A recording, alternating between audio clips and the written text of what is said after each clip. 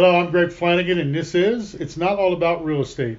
John C. Maxwell Daily Reading of the Maxwell Daily Reader, 365 days of insight to develop the leader within you and influence those around you. Today is December 19th. John's topic is integrity. It's crucial to maintain integrity by taking care of the little things.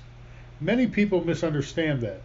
They think they can do whatever they want when it comes to the small things because they believe that as long as they don't have any major lapses, they're doing well. But that's not the way it works.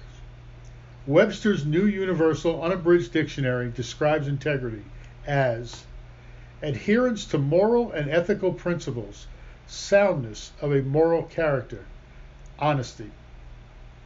Ethical principles are not flexible. A little white lie is still a lie. Theft is still theft, whether it's $1, $1,000, or $1,000,000.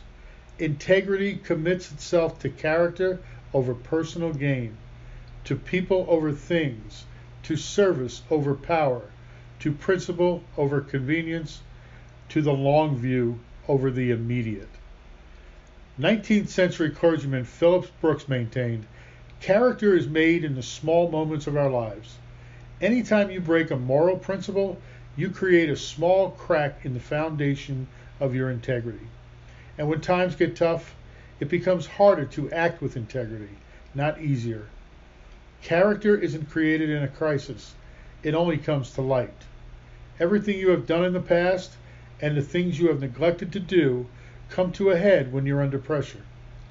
Developing and maintaining integrity require constant attention.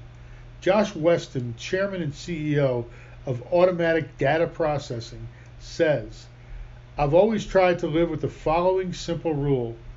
Don't do what you wouldn't feel comfortable reading about in the newspapers the next day. That's a good standard all of us should keep. This is from John Maxwell's Becoming a Person of Influence. John's bottom line, what are you doing in the small moments of your life? I'm Greg Flanagan. This is It's Not All About Real Estate. Have a prosperous day.